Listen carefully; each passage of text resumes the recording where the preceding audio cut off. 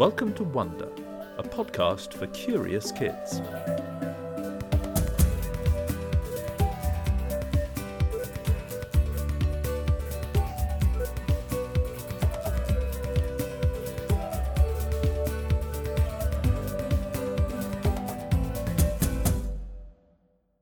Hello, Wonder. Have you ever wondered if numbers can be exciting, even beautiful? Have you wondered if 0 is actually a number, or if infinity is a number or a concept? What is an imaginary number, and how do numbers explain the shape of the ancient pyramids? Numbers can be intriguing, even playful. When you write the number 10, you use only 2 digits, a 1 and a 0. Yet these 2 tiny numbers can, with the addition of another 0, be transformed into 100. Add another, and then you have 1,000. 1 can be a victorious number. If a runner finishes first, he wins the race. In America, the president's wife is the First Lady.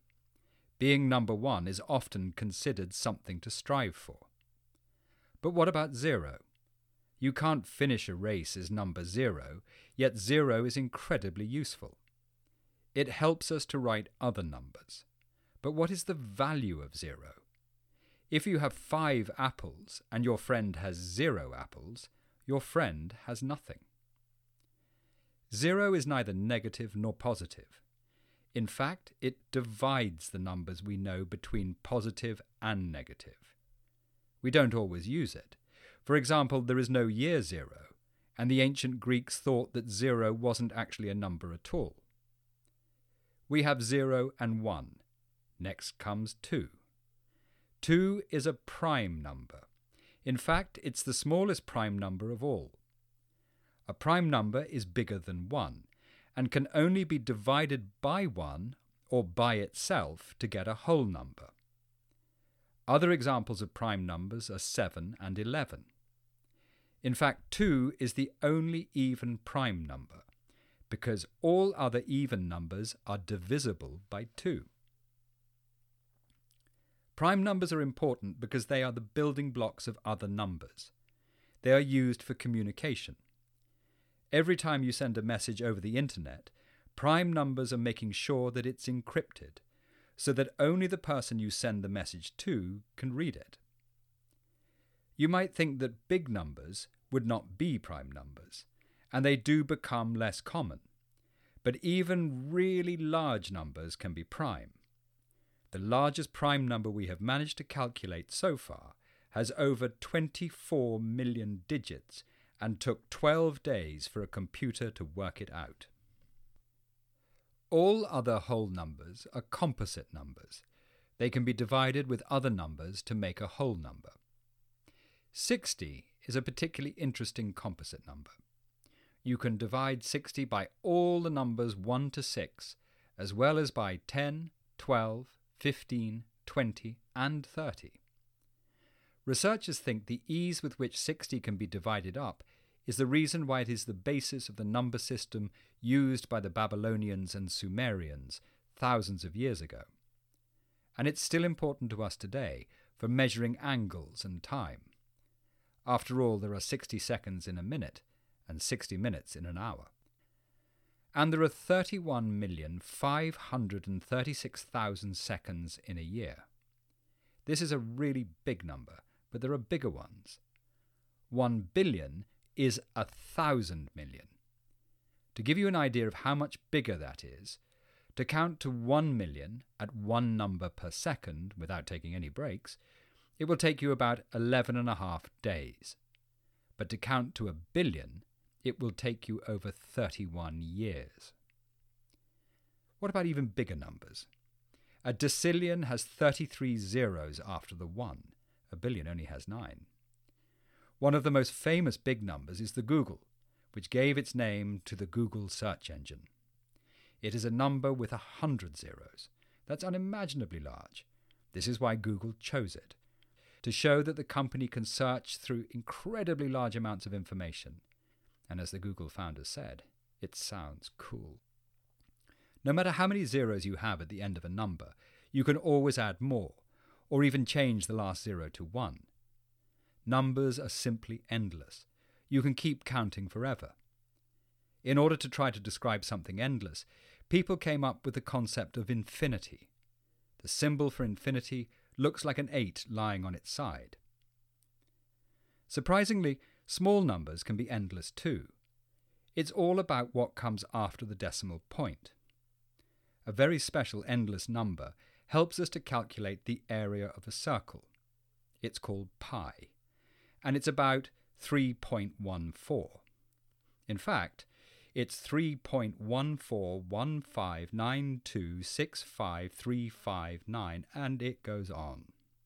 Pi, or a number close to it, has been used since the time of Archimedes, about 2,000 years ago, but we still don't know every number after the decimal point because the numbers keep going forever.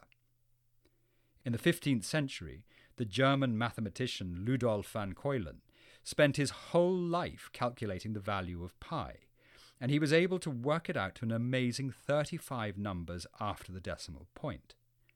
After he died, to honour his astonishing work, this number was engraved onto his tombstone. So far, we have only thought about positive numbers, but we can do all kinds of calculations with negative numbers. If you have 1 plus 1, the result will be 2. If you add -1 to -1, you get -2. What about multiplication?